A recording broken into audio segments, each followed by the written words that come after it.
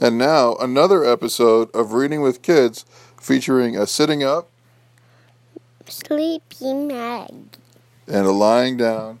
Betsy. I'm lying down. Well, you don't need to lie down unless you want to, buddy. I don't want to. Okay.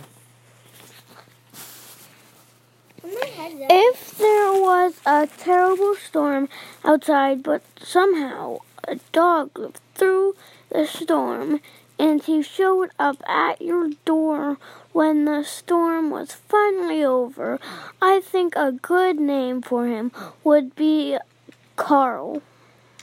Carl. What do you think is a better name, Harold or Carl? Carl. What about you? Carl. What do you think the best name is for that survivor dog? Carl. Mags? Carl. What about naming a survivor dog Earl? I know a person. Diamond. Well, what if it's a boy dog? Carl's a boy name. I got a good name. Let's hear it. It's gonna be Patrick. Patrick? What about you, Bets? Lisa. That's a girl's name. You got to come up with a boy's name. Michael.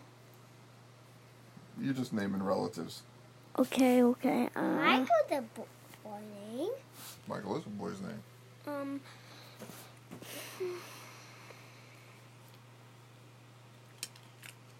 How about Thunder? Lightning. Okay. Is that a boy name? It's not really a person's name. Hey, get your finger out of your nose. You were going to pick your nose, weren't you? No. You're not supposed to pick your nose, are you? Mags, are you supposed to pick your nose? Okay. I just wanted to play fight. And I was like, This has been another episode of Reading with Kids featuring Sleepy Maggie. I brought something. And Betsy. Here's some pudding and here's some eggs.